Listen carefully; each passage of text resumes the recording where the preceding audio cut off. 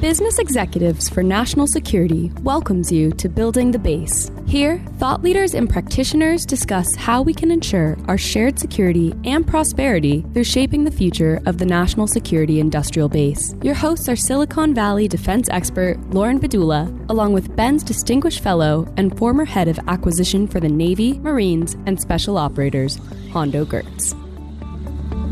Welcome back to Building the Base. Lauren Bedula and Hondo Gertz here with DoD's new director of the DoD Office of Strategic Capital. I know a lot of our listeners are curious as the office is rolling out, what's going on over there, so we're so excited, Jason, to have you there. And you were also a real change maker at DoD in your efforts role. So excited to get into some of your thoughts today, Jason. Thanks for joining us. Oh, well, thanks for having me.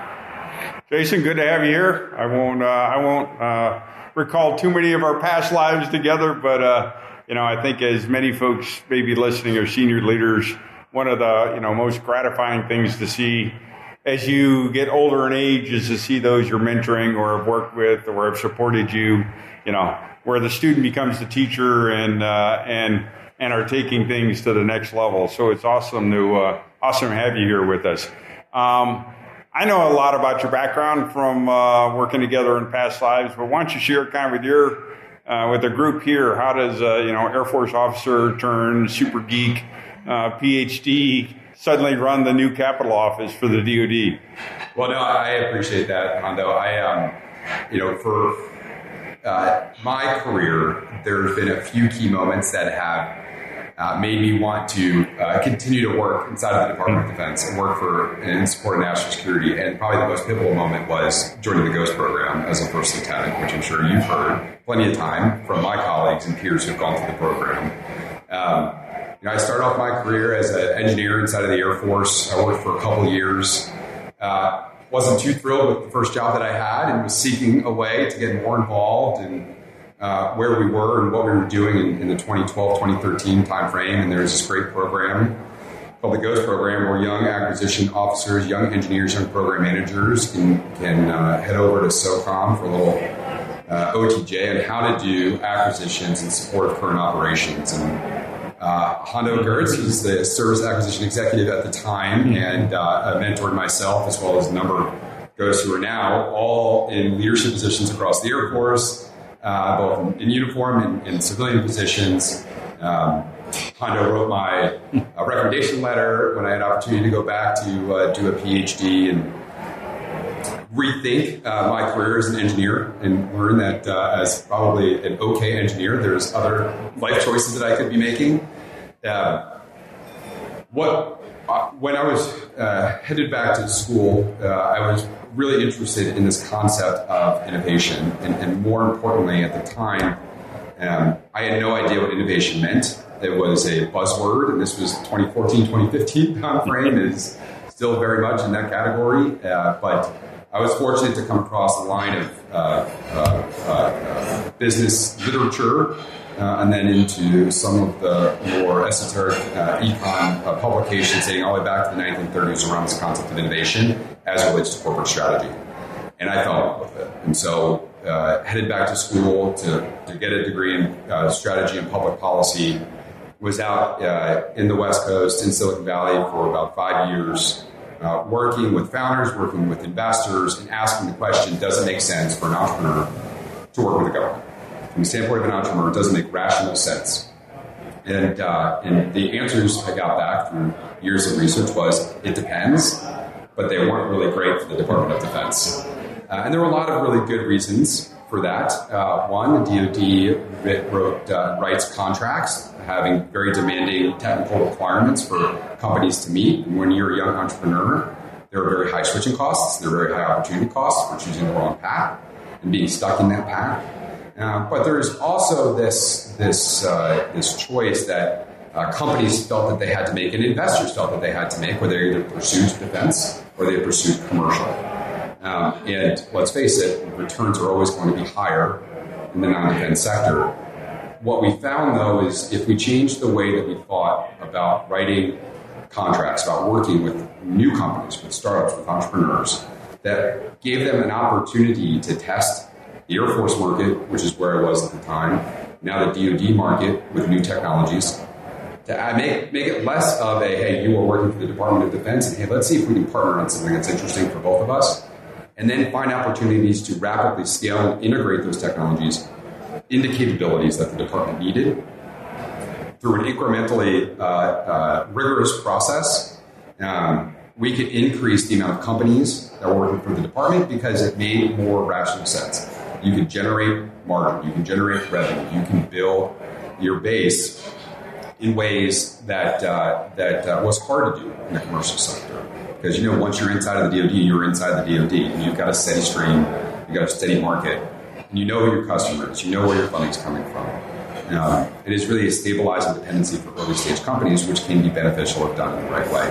And through that program, for example, running the Air Force SBIR program from 2008 to 2018, all DoD SBIR companies combined had about $2 billion of venture capital invested in them. Since 2018 to 2022, which is the last time that I checked, it was about $12 billion of venture capital invested in the DoD companies. So you've seen a significant amount shift and investment in the companies that are supporting the Department of Defense. And there's lots of reasons for that. There's DIU, all of the innovation organizations, AFWorks, the organization I was at was modeled after SoftWorks. Right? That's why you see all these works organizations out in the ecosystem today.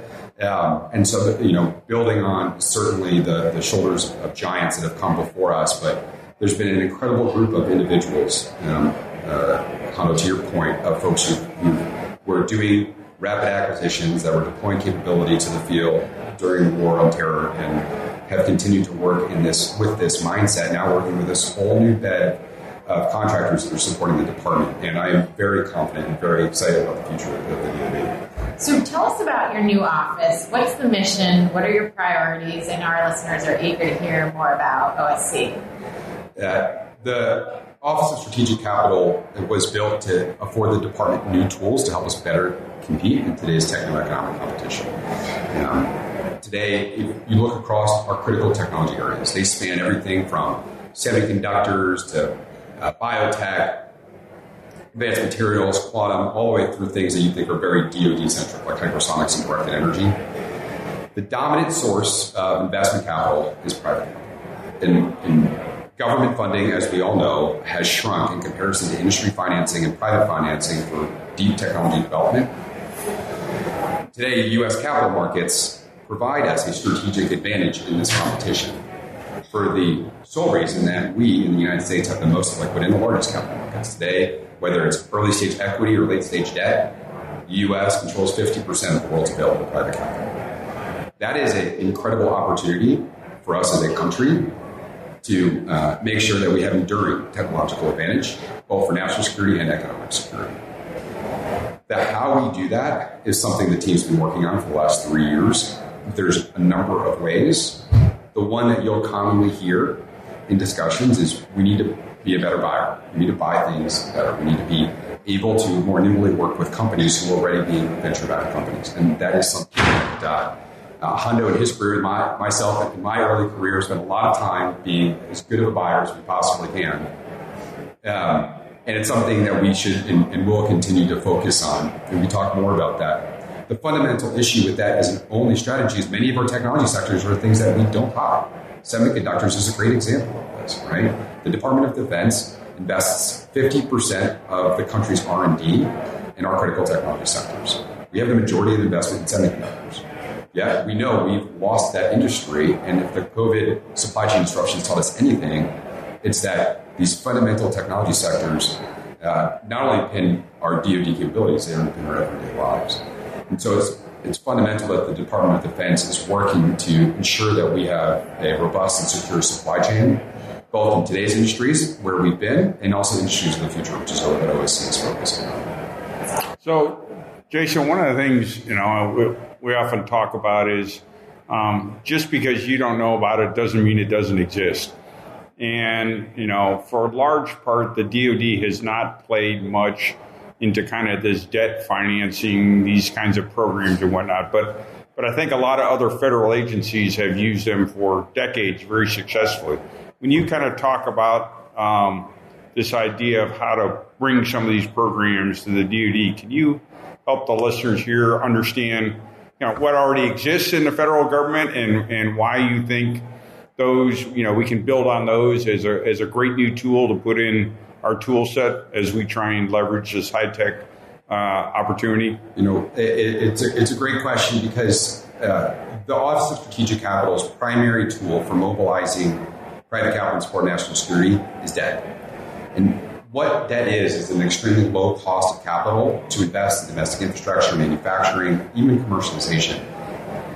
But to your point, it's a tool that nearly every federal department and agency uses, except for the Department of Defense, Department of Labor, and Department of Justice. There's 118 federal credit programs.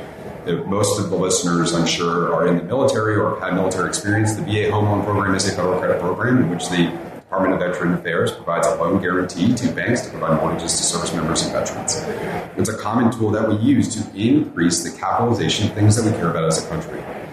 And it's a tool that we've used in prior global competitions. Sputnik crossed our skies in 1957 and 1958. The Eisenhower administration launched the SBIC program, Small Business Investment Company program, which catalyzed the entire venture capital asset class. The way SBICs work is they provide a guaranteed loan to investors who are going to invest that loan as equity in earlier stage companies. It unlocked all of that technical talent that was in these large corporate labs at the time and created commercialization opportunities to build foundational companies to our technological rise in the 60s and 70s. Companies like Intel and Sun Microsystems, Cray Research, Apple Computing, all had investment from SBICs. At one time in the 1960s, 2/3 of all venture capital was backed by the federal government. And it's tools that we've used more recently. Companies like Tesla received a $465 million loan from the DOE in 2010 to help them build domestic infrastructure and manufacturing. That led to their IPO and repayment to the taxpayers within 3 years, which is one of the wonderful things about these programs is they are not programs that cost the taxpayer. They're actually investment programs. As you both know, we don't do that inside the Department of Defense. We spend money. For $858 billion, what OMB would consider 100% subsidy. It's dollar out, it's dollar out. Federal credit programs in the commercial loan space cost the taxpayer on average 1.2%. It means for about a penny of every dollar spent, or every dollar loaned is actually spent by the taxpayer. The taxpayer makes their money back 99 cents on the dollar. And for these critical industries, the only other way that the department ever gets involved in these is to actually spend money. And so if you're looking at comparing, hey, should we do a loan or should we do a grant? Loan is going to win every single time if we can do it. And because these technology sectors have multiple markets, not just the DoD, because they are so pervasive in our everyday lives, loans are a much more efficient tool. So who are your key stakeholders? How are you going to interact with venture capitalists versus private equity versus tech companies? Can you give our listeners a laydown of the stakeholders you'll be engaging with? A lot of them are our listeners and how they might be able to help you or what you need from the private sector side. Absolutely. So we are launching a number of different programs this year. The first program that we've launched, the only program that is currently in operations, is the revitalization of the SBIC program in support of national security. We call this our Critical Technologies Initiative. With that program, we are providing government-backed loans to match with private capital. How that works is we license limited partnerships, and we can provide leveraged debt financing in a 2-to-1 ratio for every dollar of private capital that is in that limited partnership. So if you think of it this way, if you have $90 million of private capital available to invest in earlier stage companies, we can provide up to $175 million of guaranteed debt pegged at the 10-year Treasury rate. And the new program that we're launching with the SBIC program is an accrual debenture, which means that you don't need to start paying interest on that debt for 10 years. The interest exists, it accrues, but you don't have to start paying it off, which makes it a very friendly program to make earlier stage investments that we know are not going to return to the fund until well into the life cycle of the fund itself. That program is working with investors. Right? This will be one of the first programs we work directly with investors. And that program is going to be focused on increasing capital flows to those areas that are not capitalized. Let's face it, we talked about PE versus VC. A lot of these areas, you're taking VC-style risk with PE-style returns. I'd like to talk about metamaterials. Metamaterials is a fundamental category of advanced materials that's going to be absolutely critical to the way we conduct ourselves and the way we fight future conflicts. It's also going to underpin future communications, 5G, 6G, Future G is all going to require tunable surfaces. There's been one IPO in metamaterials in the last 3 years at a $265 million market capitalization. That is not a VC-style return company or VC-style return industry. But we need more earlier stage investment. We need more companies formed because it's a key industry for us for our future.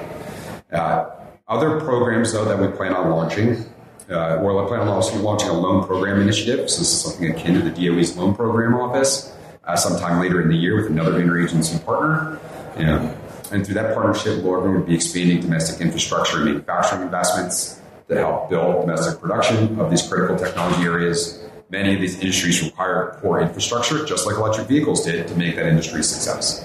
So we're spending our time identifying those key industries like domestic non-healthcare biotech manufacturing. There'll be a few programs that we launch, which will be more in the RDTE space. That'll be later in the year as well.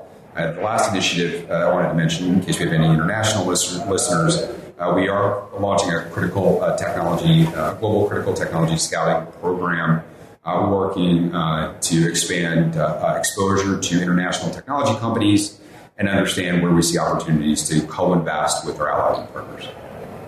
So it's quite a lot of activity going on. Those listeners that worked in the DoD, they can appreciate this. Maybe not for those out. Starting a new office sounds great. It is incredibly painful, and getting office space and getting talent and getting all of those things. How's the support been so far? And are you feeling happy about, or feeling that you're getting the level of talent, a lot of which doesn't exist in the DoD, that you need to kind of bring these new ideas into actual fruition and make them available to everybody? Hondo, we just closed our first round of applications for the first ever capital markets position inside the Department of Defense, which was really exciting for the finance nerds like us that are in the DoD now. And the outpouring of interest was phenomenal. I mean, we had people from the top banks, people from the top consulting companies, a wide variety of folks who are in the capital market space today applied for the position. So that was very impressive, and I was very excited about that. We've had a lot of support from the department to start bringing people on now. The department certainly recognized, and when again we've been building on these concepts for years at this point, that this is a key area for growth, to make sure that we can be working in spaces to help catalyze investment in these areas. But we don't have the expertise inside the DoD today. And so I would certainly make the plea to your listeners, if they're interested, we will be hiring more. We will be continuing to grow the team. And we are looking for individuals who have talent in federal credit programs, in private equity, in venture capital, and certainly in credit financing. We are providing, and if we're successful, and the onus is really on us at this point to prove out the model, to demonstrate that it works. And so whether you are a current investor and are eager or excited about the potential to partner with the DoD as one of the first public-private partnerships, actual public-private partnerships that is investing capital in support of national security, or you're saying, hey, I'm interested in seeing what's inside the beast that is the Department of Defense, we are really excited to bring you on board. And I will tell you, it is a great opportunity to build something from the ground up. And it's exciting, whether you're inside the building or outside the building, it's always exciting to build a new company and take a risk on something. Well, and can you give us a sense, because again, it's so new to many folks, especially in the national security space. Can you give us a sense of scale? Like if this, not to hold you accountable to a number that you're going to have to do a hearing on, 2 years from now, but what's the order? This is not hey, we can go find $100 million or we can go find $50 million things. What's the scale you think if we get access to these programs, if we can build the relationships and the network to really leverage that fundamental competitive advantage we have in the capital marketplace, what do you think is in the art of the possible through these programs? When you look at other federal credit programs, like the Title 17 Loan Innovative Technology Loan Guarantee Program that the Department of Energy ran, That was $45 billion of available debt financing. When you look at the SBA program that we're partnering with, they have $5 billion to commit annually to the SBIC program.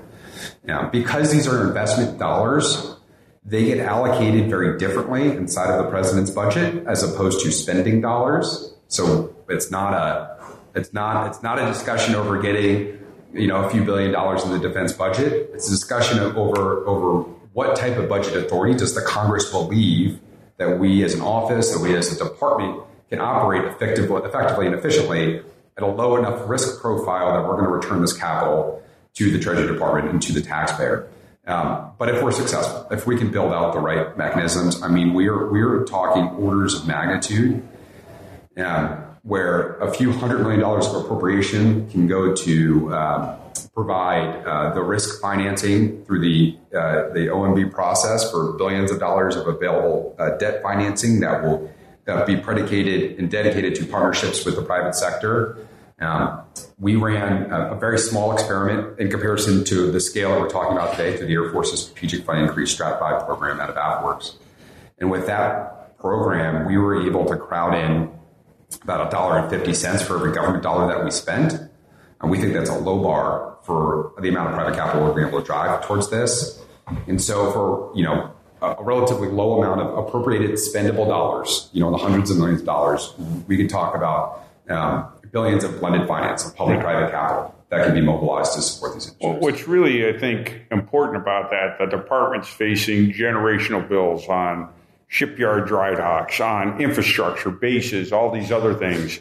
And having come from the department, you really struggle with spending appropriated dollars on those kinds of things and having to give up building a new warship or a child care program or whatever. And these big infrastructure programs can just completely debilitate the department. So do you sense that these programs would allow a better way to finance large capital infrastructure ways than direct appropriated funds, kind of the way we do it right now? I do. When there's an opportunity where the infrastructure or the production lines are going to be used for a number of markets by a number of customers outside of just the DoD, it is the position of our Office of Strategic Capital that there are many ways that you can finance those things that do not actually cost appropriated dollars.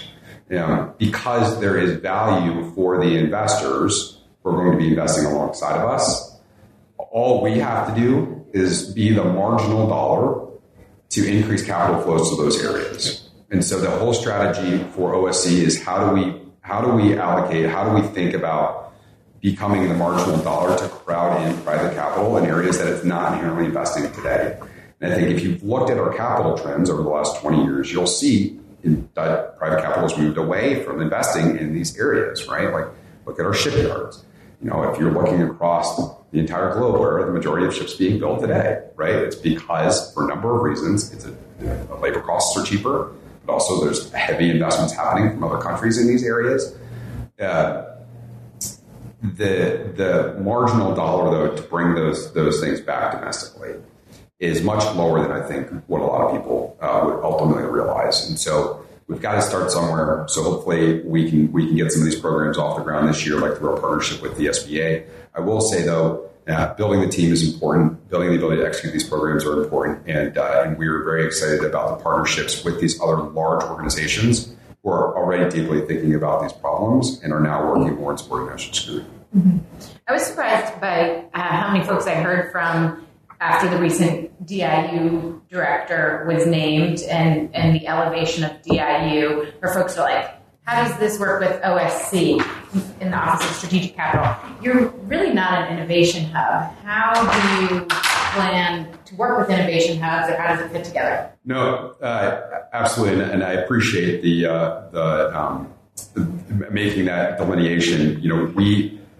OSC is focused on core finance and capital markets. We consider ourselves a capital markets organization.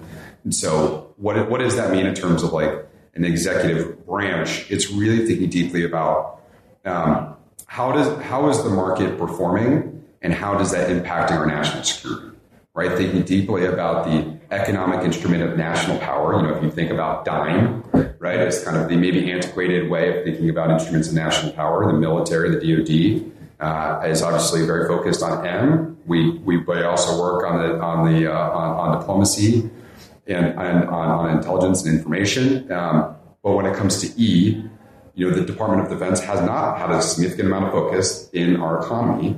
And I think we've realized, certainly from a technology perspective and from an infrastructure and manufacturing perspective, we, as an organization, at OSC, the collective members that started this under the Secretary's vision, learned about all of the opportunities in the space during COVID. And we were working at AppWorks. We were working at DIU at this time. We recognized that we were really ill-equipped to tackle this issue, and it was really outside of our purview because these organizations are focusing on real innovation type work, right? They were trying to drive efficiencies for our warfighters by providing cheaper, better performing capabilities to meet operational needs.